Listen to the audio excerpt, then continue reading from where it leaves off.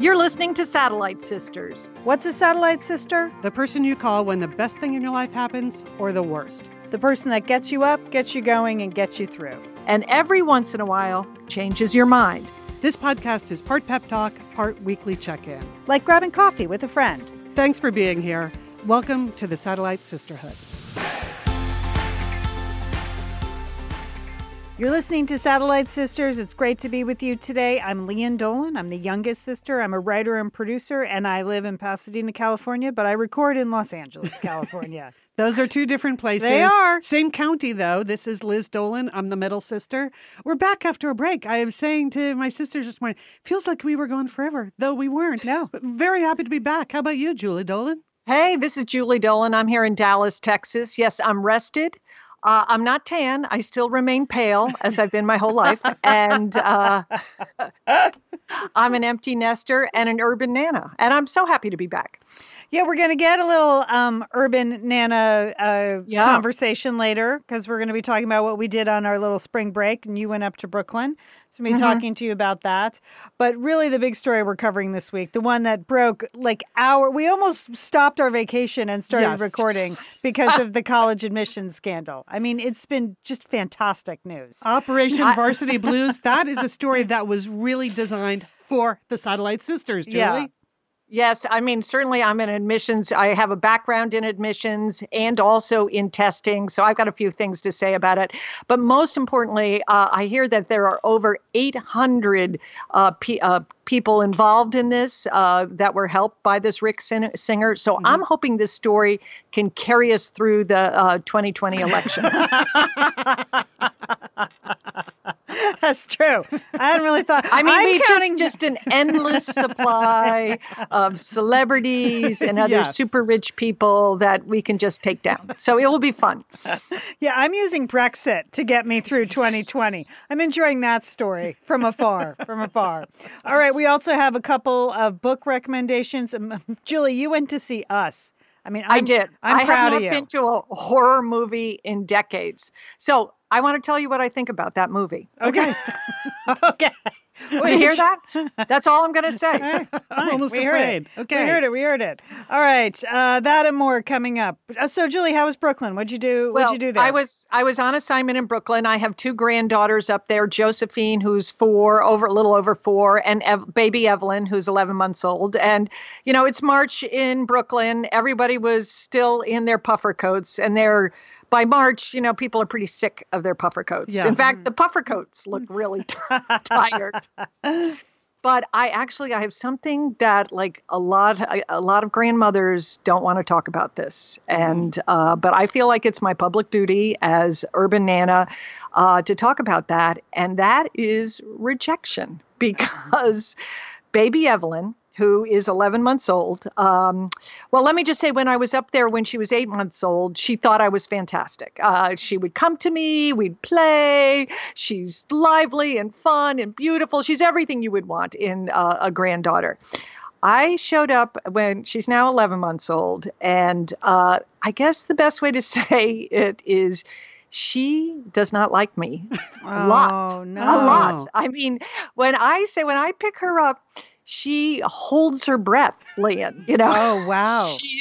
She gets, and when she gasps for air after holding her breath for what seems like an eternity, then her little body just shakes because she's so darn mad that I am holding her. So now this happens, okay? And I know intellectually that at 11 months, this is very common for children to have what they call stranger danger. They're more aware, you know, they're more alert, and they like their people. And she has 4 people she likes. She likes her sister, she likes her 2 parents, and she likes her babysitter.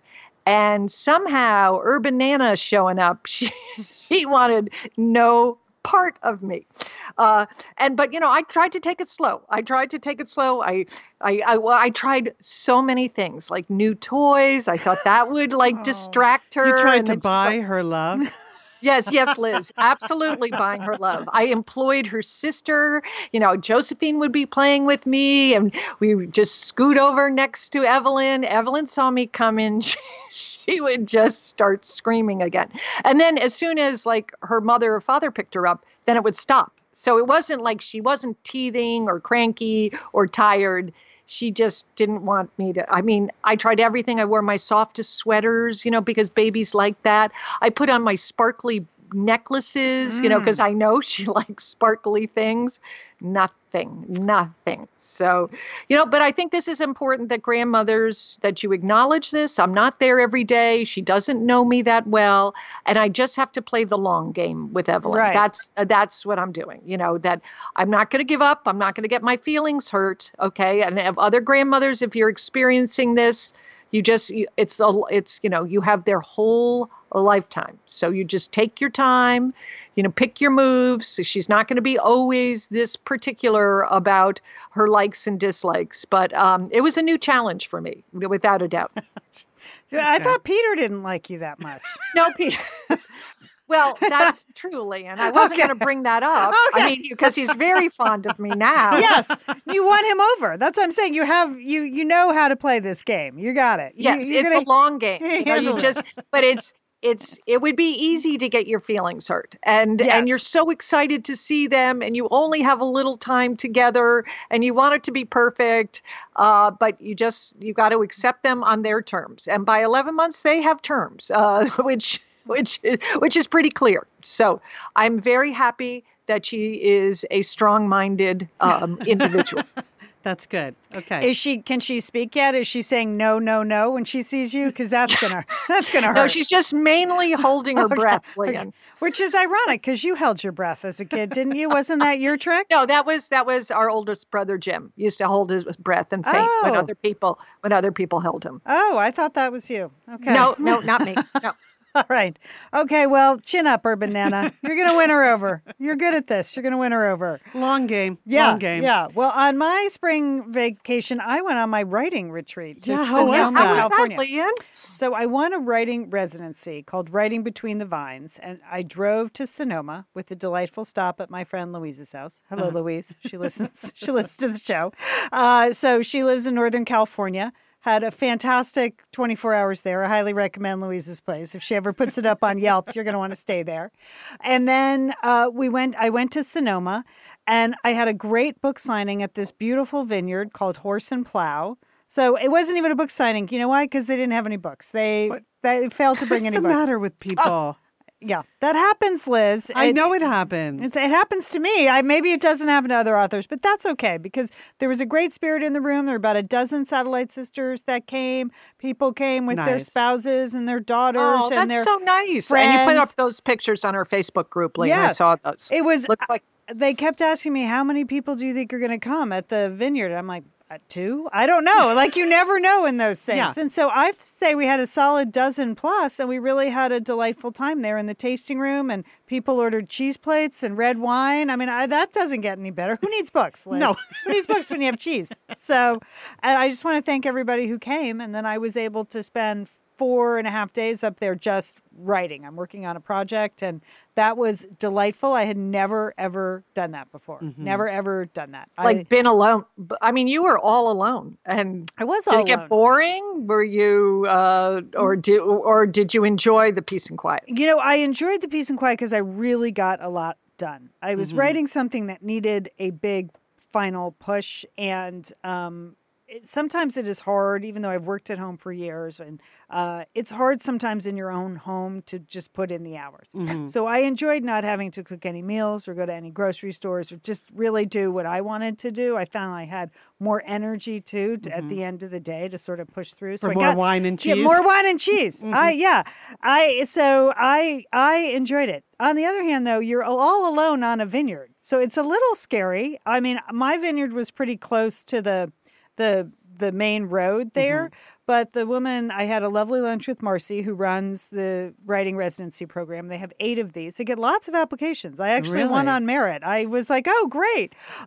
She said, we have writers come out from Brooklyn, and they are terrified.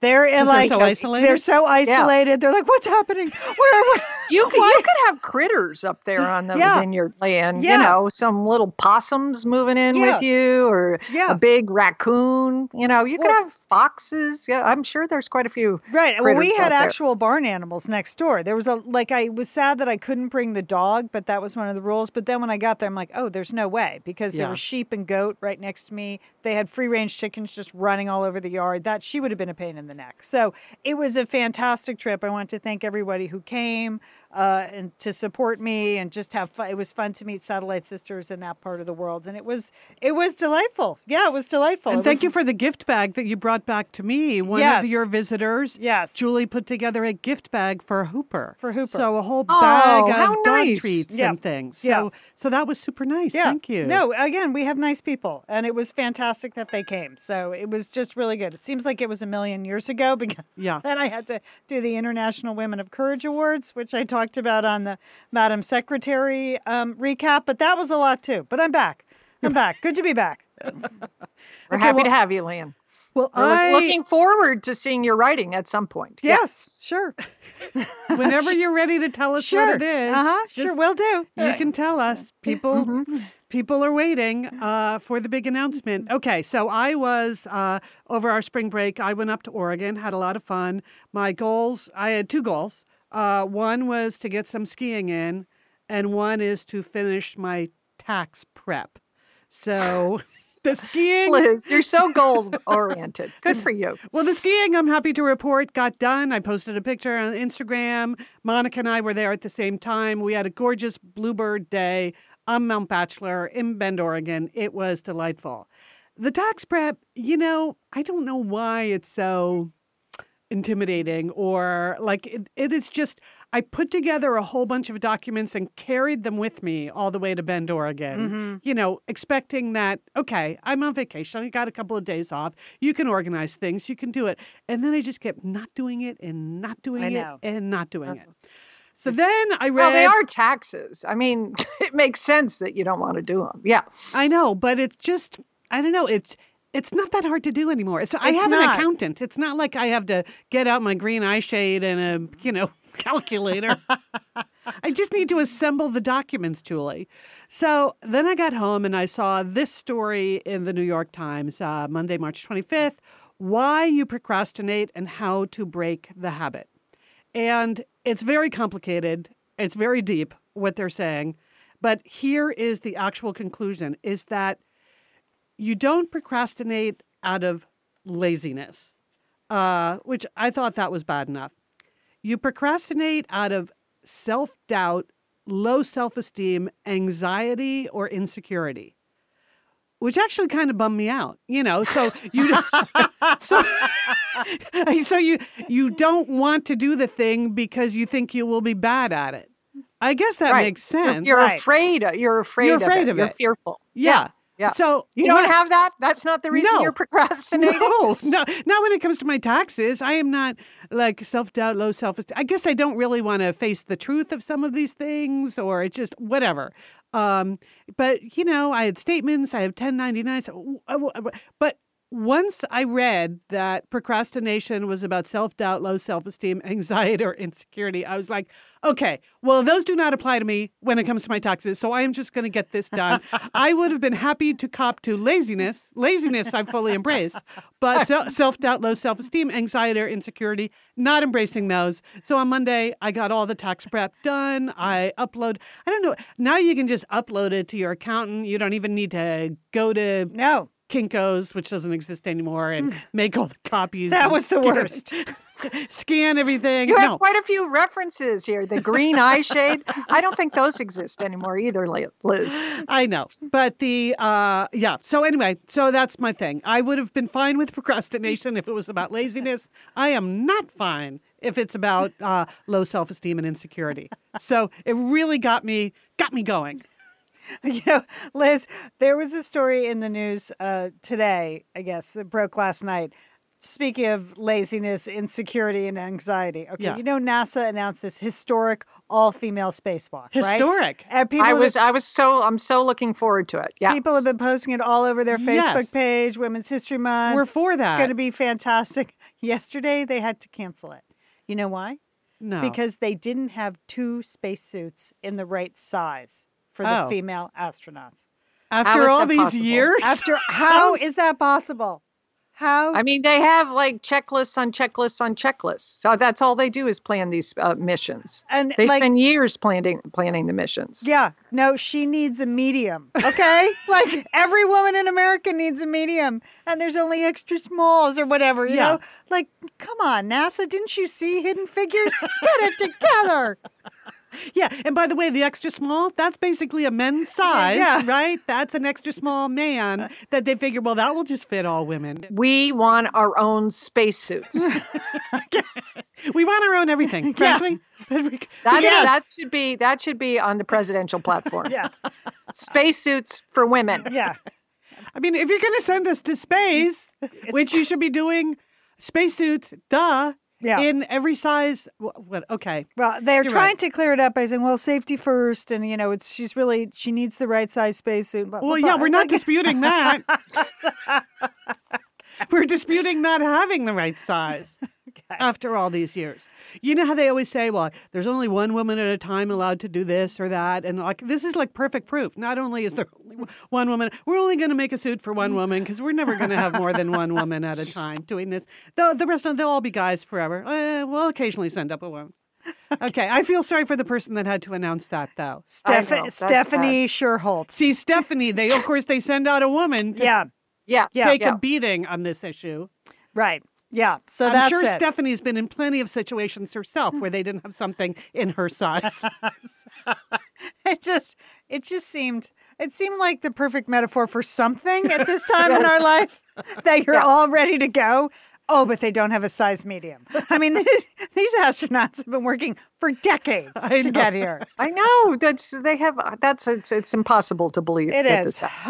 All right. Okay, when we come back, we're going to be talking about Operation Varsity Blues, the college scandal. We can't wait to get into it as requested on the Facebook page. But first, we'd like to thank a couple of sponsors. Okay, we're back. Boy, this story, Operation Varsity Blues. I feel like we should have special theme music because we're going to be coming back to this story a lot.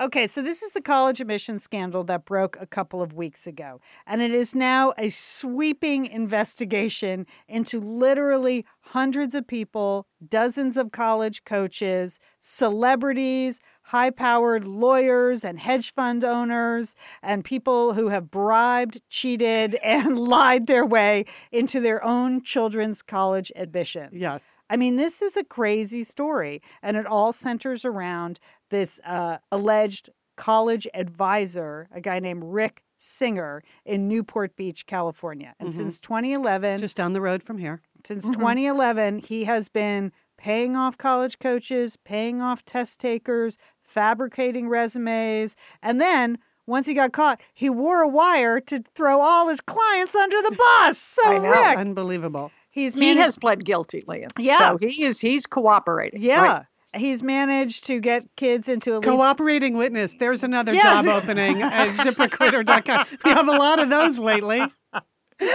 Yeah. So he managed to get kids into elite schools like UCLA, USC, Stanford, Yale, Georgetown, using some of the craziest methods ever. And here's the thing that really bothered me.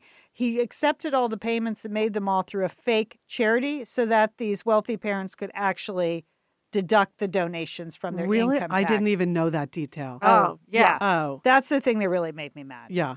You know, I mean, on top of everything else. On top of everything else that you could deduct it. Oh, please. Of course, it includes a couple of Hollywood celebrities, Lori McLaughlin, Aunt Becky from Full House. And I think she's in every Hallmark movie and every television show. The Hallmark Channel must just be... They're devastated. I think this is about half their schedule is Lori McLaughlin centered, and now she's gone. Also, I feel bad because she's on all those Cindy Crawford infomercials. She is? Oh, for her face. Yeah, product. Okay. So they're very good friends. So that must be awkward. And then Felicity Huffman I mean, I know.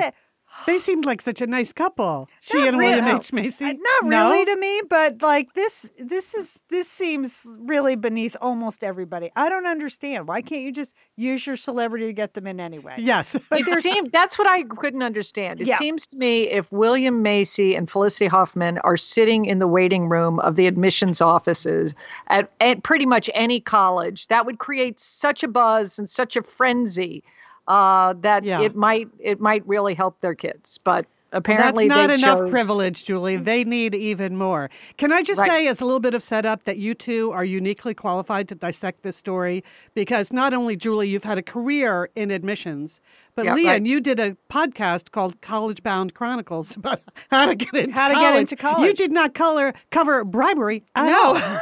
But that is still this was an option. Still a very solid podcast parents could listen to. Right. Yeah. Anyway, you both know a lot about this. Right. All right, so Julie, you worked at a couple of these schools. Why don't we start with you? And then, I mean, I know the couple of things that really excited and annoyed me, but what about you? What are you thinking about? Well, this? I mean, my big point is I think we can thank Rick Singer because he has shown how rotten the college admissions, the state of college admissions. You know, he created this back door, this side door, he called it. But what he did is exploit a system that's basically rotten. And let's take it, sort of step by step. I was actually shocked that he was paying off $10,000 bribes to test proctors. That's how, for some of his clients, he boosted their scores by having either the test proctor change the scores to the answer sheet to the correct answers, or he had this other Harvard grad who happened to be just really good at taking standardized tests that would show up at these testing centers and take the test for one of these privileged students. And I was surprised it was only $10,000 because that probably indicates that there are a lot more cheaters out there. Right. Really? Yeah. I mean, this is a worldwide test. These SATs, the ACTs, and ETS does a lot for, they've cracked down on a lot of security. But the fact that proctors are able to manipulate the tests so much, or that they would be able to have someone else come in and take the test for him, I mean, that they got a lot more work to do. There's a lot more people. Julie, do you think ETS knows this is going on, but just didn't want to admit it because they don't know how to fix it? I don't know. They have been silent on it. They haven't said anything on it, but they definitely, I saw that they were going to require more photo IDs. I was like, well, you don't do that already? So it's, and that their proctors, how they have thousands of these proctors at all these testing centers all over the world, and Rick Singer just found a couple. If he could find two, he probably could find more. And other people are going to try to replicate that. So that is a big problem, test security. And so the next is those doctors that were providing fake learning disability prescriptions. Yeah. Now, for students that have legitimate learning disabilities, this is a very good thing that you get extra time to take the standardized test, and you should do that. But these doctors that were writing these prescriptions so that they could get excused and have extra time, they should all be locked up. I hope charges are brought against them. And a lot of times now it's as simple as saying, my child has anxiety. And so if you get a doctor that will just say, okay, your child has anxiety, well, a lot of people have anxiety when they have to take that SAT. So I don't know. Can I just say, I'm not sure that more time would have solved my problem. But okay.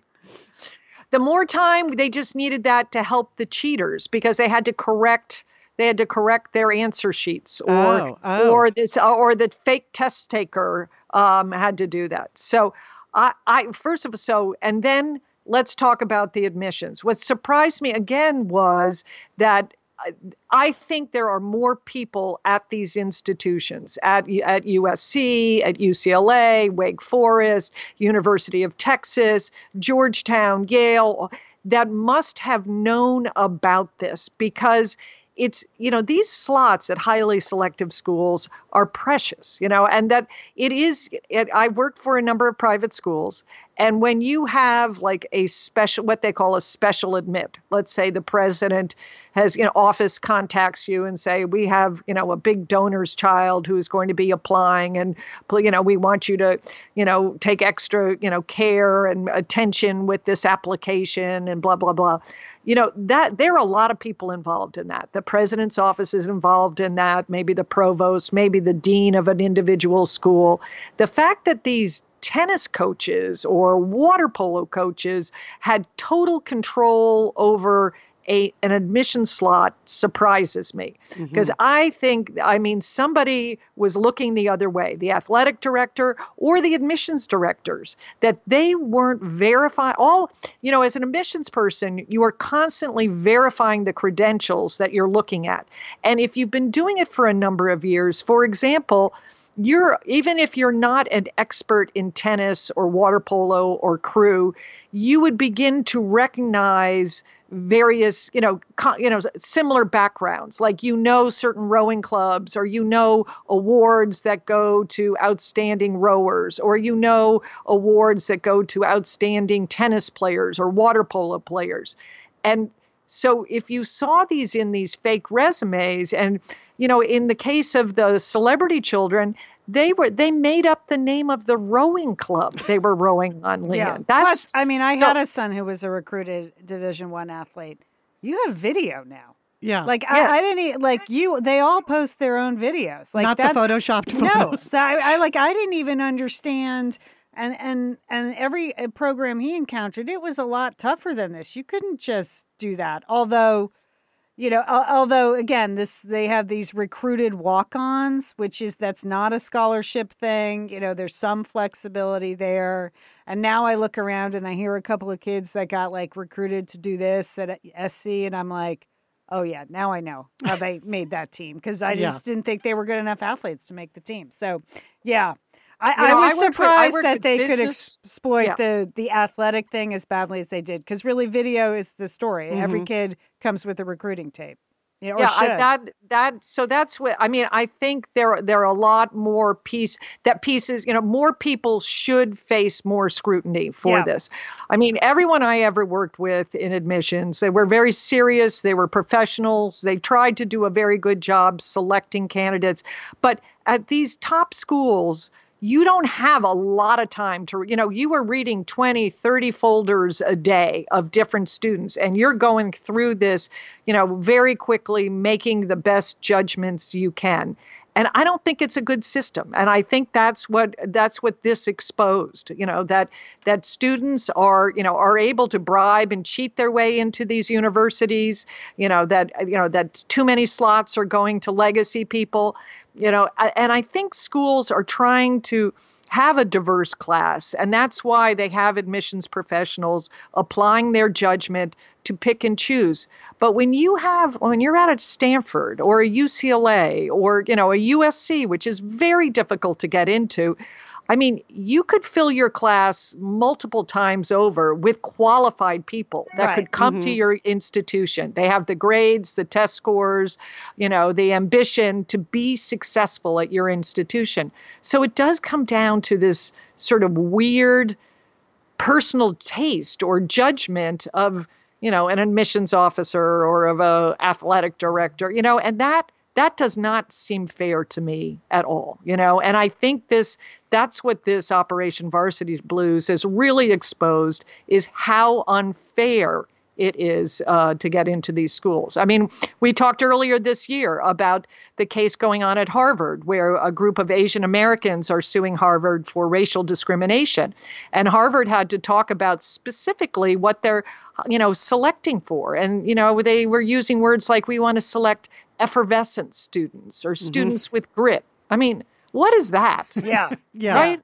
Really? Although I was really struck by just how illegal all this stuff was, because a lot of people were, hasn't this been going on for years? Just donate a building. Well, sure. And then that's 100% legal. You can donate a building. And yes, this has all been going on for years. And your name is on it, and everybody knows it's happening. We're committing crimes knowingly.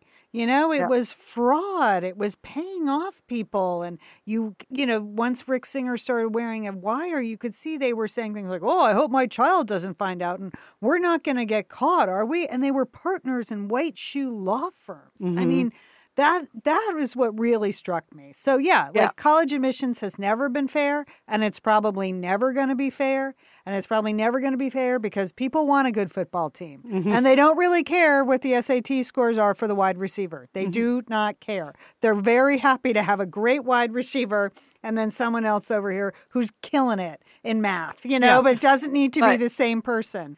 But here's the thing. I think a lot of private institutions, they have always gotten away. Well, hey, we're Yale, we're Stanford, we have our own mission. We have to be, responsive to our alumni, et cetera, et cetera.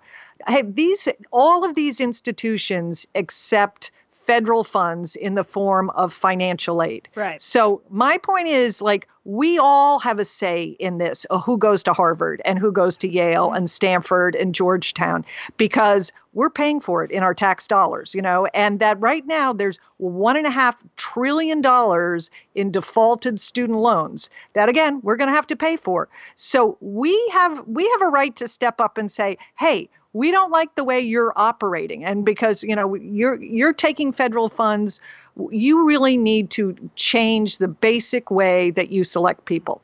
I have a solution, sister. You do? Okay. All right. I worked it up over spring break. Okay. And I think this would actually be more equitable and possibly achieve more diversity than the current system. I say establish at these elite schools some grade point average, standardized test score, and then after that, have a lottery. And just throw all the names in a hat? And have some national lottery for all the elite spots and pick out names that way. I think it would be more fair. Lian, you tell me, but every high school parent, when you ask them, how's the college admissions going? What's the one thing they say? They say it's a crapshoot. Yeah, I don't know, right? Yeah, doesn't true. Everyone use that term? Yeah, it's a crapshoot. So I say let's make it a crapshoot. Okay, just make it a lottery. I think it would be fair. Yeah, but then you would literally have to punt on your football team and your this and your that. Like, if there are no special admissions, there are no legacies. There's no March Madness. I mean, honestly, everyone has to be on board. See, now you're starting. Everyone has to be on board with this. I'm on board. I mean, that's the corruption of student athletes. That's a whole other thing. Right. I'm just talking about. Okay. Tell it to Michael Avenatti. Yes, exactly. No. I mean, don't get me started on the NCAA. But I mean, that's why it's first of all, some of this just makes me mad because there are more than 10 great schools in the world. Yes. So people need to look beyond the top 25 list. And even that is a corrupt system, the way they rate these colleges and things like that. Colleges know how to play off those rankings. There are lots of wonderful schools out there that no one's ever heard of that would be great places for your student. I would love to have them, and you can get them in without paying off one darn dime. Some of them, Lori McLaughlin, don't even need SAT scores. So there are plenty of colleges now where you don't even have to submit standardized test scores if you don't want to.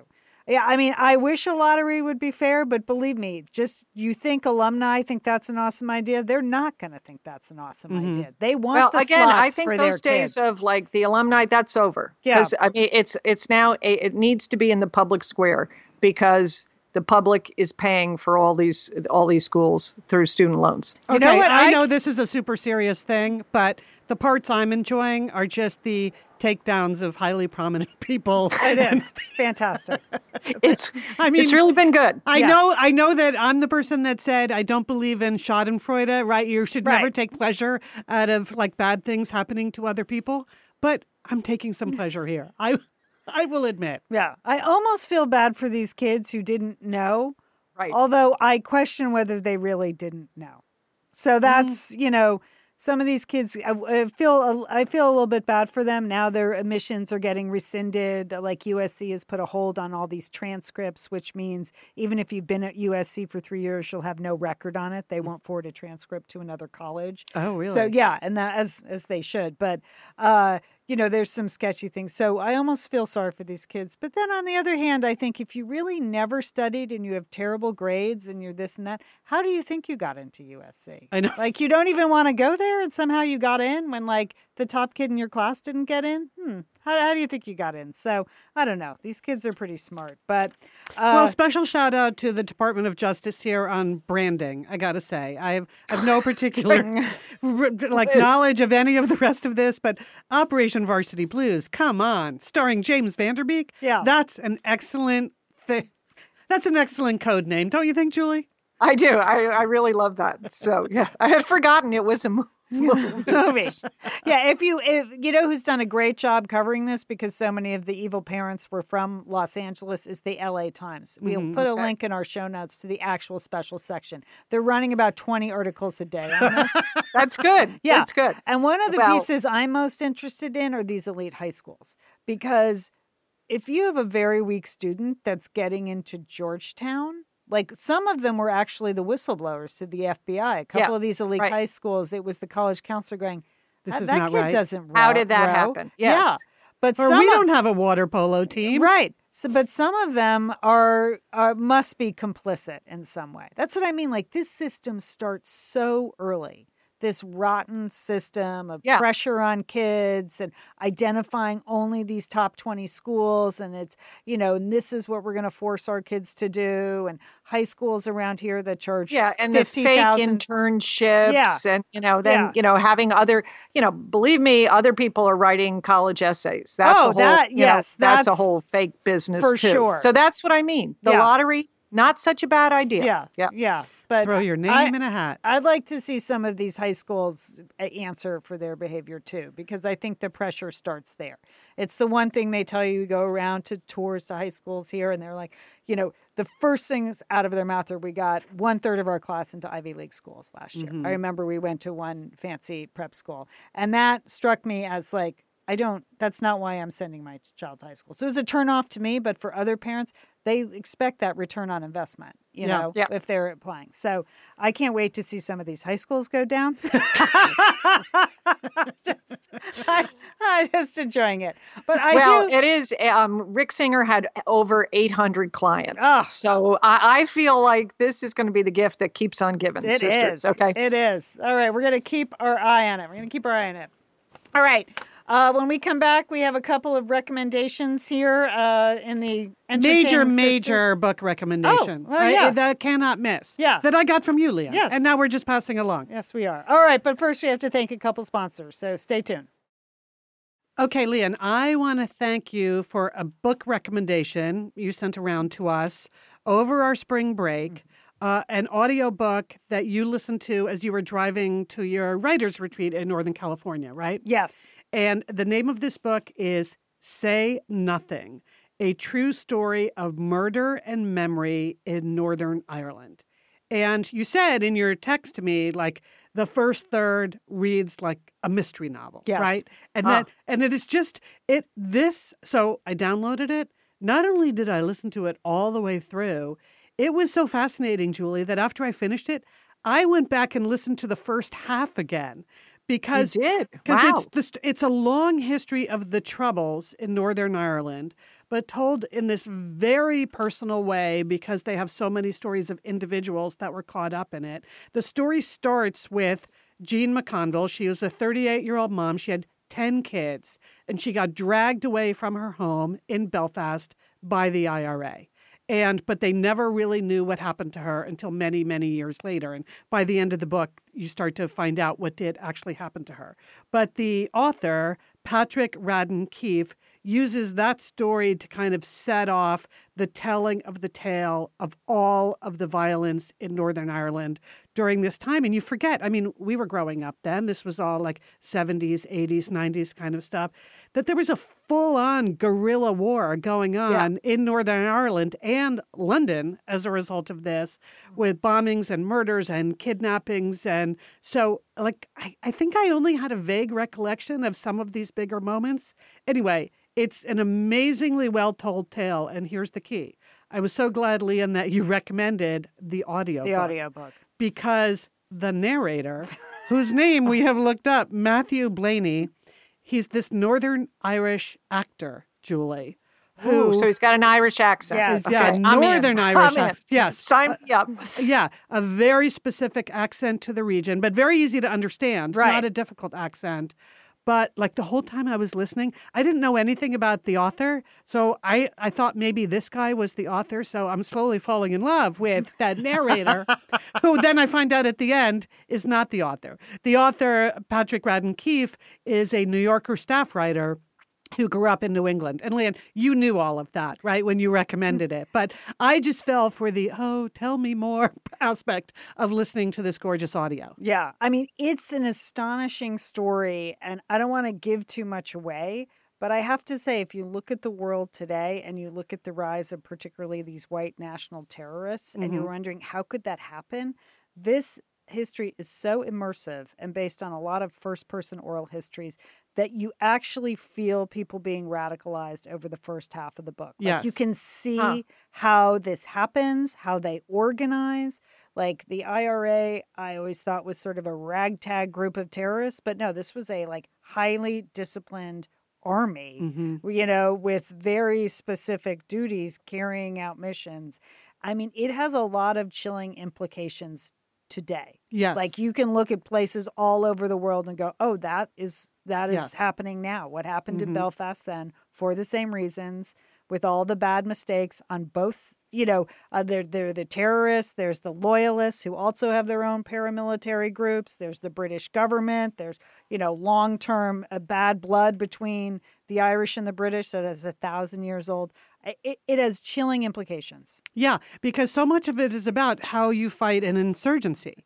Right. And so that's in the headlines every day. It's part of why Brexit is so complicated, because they don't want to put the walls up again in Ireland. And you listen to this book and you can understand. But Lian, as I was listening, I was thinking, I mean, we grew up in New England, and Julie, you too, like in an Irish Catholic family in New England. Do you think it's particularly interesting to us because we understand the culture a little bit? Because I like, there's that, but for me, that was a small part of it. It's just so fascinating on so many other levels. Right. Well, it is told through the story. You told the story of Jean McConville, the mother, but the other woman they portray is one of two sisters who was the first foot soldier in the IRA. And Dolores Price. So it is a narrative that is driven by the involvement of two women. Yes. So and there's a Maggie Thatcher makes a big appearance in it. There's interesting mothers and aunts. There's even a character, Julie, if you think like, oh, terrorists don't look like me. There's a character. She's real. Her name is Granny Dolan. Granny Dolan, an original IRA member. Yes. So certainly glad I didn't choose Granny as my grandmother name. I almost drove off the road when they slipped that in. So I think it is interesting to us, but I also think because of the news lately, it just has much larger implications. Yeah. So and it's incredibly well researched and well written. Yes. This is narrative nonfiction, so you feel like you are in the middle of the story. Yeah. I mean, really great. I mean, part of the reason I went back and re-listened to the first half is because some of the characters in the first half, like the people running the IRA, like Jerry Adams, obviously he's gone on to like run the country now, and you're like, wait a minute, really? That like his trajectory is pretty amazing, totally fascinating. Yeah. And these two sisters who were hunger strikers. I remember Bobby Sands dying in the hunger strike, and there were actually 10 men that died in the hunger strike. But these Price sisters were also hunger strikers. It's just a fascinating tale on every level, and told by someone who, in my imagination, is my new boyfriend. Go with the audiobook rather than the print version. Okay. Well, I think either would be great. The print version apparently has all the notes. Yeah. So that are extensive. Like some of, so you get a little bit behind the scenes. So I actually thought I might buy the print version now that I've listened to the audio version. Because that's how compelling the story is. We don't want to give a lot of it away. That's a good recommendation. And it's, by the way, not that you should wait for this, it's already been optioned for television by Nina Jacobson, who I interviewed 2 episodes ago on Safe for Work. So it all comes full circle. As I was listening, knowing it had already been optioned for television, it's like there are so many parts of this story that could be their own like TV tale. Yeah. Like do you focus just on the Price sisters? Do you just focus on the McConville kids? I mean, 10 kids getting orphaned and what happened to them. That was incredibly fascinating. Anyway, so it's called Say Nothing. We'll put a link in the show notes, and we still get our deal at Audible. At Audible, so, right. We'll put a link there. I think you get your first book free or something. Audible.com/sisters if you wanted to check it out. We didn't know. We checked out the link before the show, but it's a compelling tale. It's a compelling narrative nonfiction. So, okay. All right. There you go. All right, good. Well, Lian, I told you at the beginning of the podcast that I went to see Us. This is Jordan Peele's new movie that opened this weekend, new horror flick starring Lupita Nyong'o and Winston Duke. And first of all, as a disclaimer, I have not been to a horror movie in decades. Like, I just don't choose that genre of movie. I don't enjoy being scared. I don't know. Do you, girl? I don't either. I never go to them. No. Remember when you took me to Jaws when I was 9 and it terrified me? Yeah, thanks so much. Mom and Dad were out of town. Y'all thought, let's go to Jaws. See that nice film. It's the last horror movie I went to. Thank you. Okay. Yeah, Dick and brother Dick and I took you to that. Yes, okay, that was great. A good choice for a 9-year-old who lived on the water in New England. Good choice. Little Lian, I know. Sorry about that. But the reviews for this movie are so outstanding. That's what compelled me. It's just getting great reviews. It's supposed to be a different kind of horror movie. It, has multiple messages and all of that. So my husband and I went to see it. Here's the thing. I had a very open mind about it. I actually was not scared or terrified in this movie. But what this movie has is just so much violence. Okay. Oh. There is so much killing. It is the story of a middle-class American family of 4. And Lupita Nyong'o is the mother. Winston Duke's the father. They have a son and a daughter, and they're going to on a summer vacation. But there is so much violence. So much, I don't want to give away the story, but it's very, very graphic violence by all the family members. And you know what? I just couldn't get past the violence. I mean, I understand there are bigger themes in this movie, but maybe it was this week. Maybe it was the terrible news about the Parkland students that had committed suicide. I don't want to fill my head with violence. That kind of violent imagery after the New Zealand shootings. Right. I mean, the terrible news in New Zealand. Maybe this is a great work of art, but somebody needs to say, hey, maybe it's just too much killing. Maybe that's not right. I don't know. So that's my review of it. I mean, maybe. Isn't that the genre, though? Isn't it the genre? Yeah. I mean, there's called slasher films for a reason and things like that. But yeah, I think that's a legit takeaway. Like, super violent movies are not that appealing to me. And you say that a lot, Julie. So that's your threshold. Right. There are lots of other just action films that you've said are too violent. No, right. It's not specific to that. But but when they hold this up as like, this is so great, you have to see this movie because of the themes, and it's really a breakthrough. Well, you should also say it's like children killing children. It's a terrible movie that way. So that's okay. Okay. All right. So then you cleansed your palate by going to see Frozen. Well, we did have to watch another movie. We watched a Melissa McCarthy movie when we came home. We did. We just had to cleanse ourselves after that. But I do want to talk to you about the musical Frozen, because while I was in Brooklyn, my husband and I took our granddaughter Josephine to go see the musical Frozen. And can I just, well, first of all, you just can't beat Broadway, okay? And you might not think as an adult with that, where you don't have children, that you would enjoy this. But I am telling you, the leads in this musical that play the parts of Anna and Elsa, Patty Murin and Casey Levy, They just sing and dance and knock your socks off. I mean, they are so great. In the playbill that they give you for the musical Frozen, there is a special notice that says, on a special piece of paper, it says, please do not sing along with the cast. Oh. You know, because we all know these songs so well because of the very successful movie Frozen. But this really works well as a musical play as well. I mean, the numbers are great, the staging, the acting. It's starting its national tour in November 2019. So if you have a chance to go see Frozen, don't worry if you don't have a little one to take with you. Just go and enjoy it, but just don't sing along. Excellent. Thank you, Julie. Okay. Thank All you. right. All right, we would like to thank our sponsors for this week's show. We'd like to thank ZipRecruiter, Ritual, Third Love, and Brooklinen. Thank you so much for supporting Satellite Sisters, and thanks Satellite Sisterhood for supporting the people that support us. We really appreciate that. We'd like to thank our engineer, Sergio Enriquez. Thank you, Sergio. Hope you had a good spring break. Now it's back to work.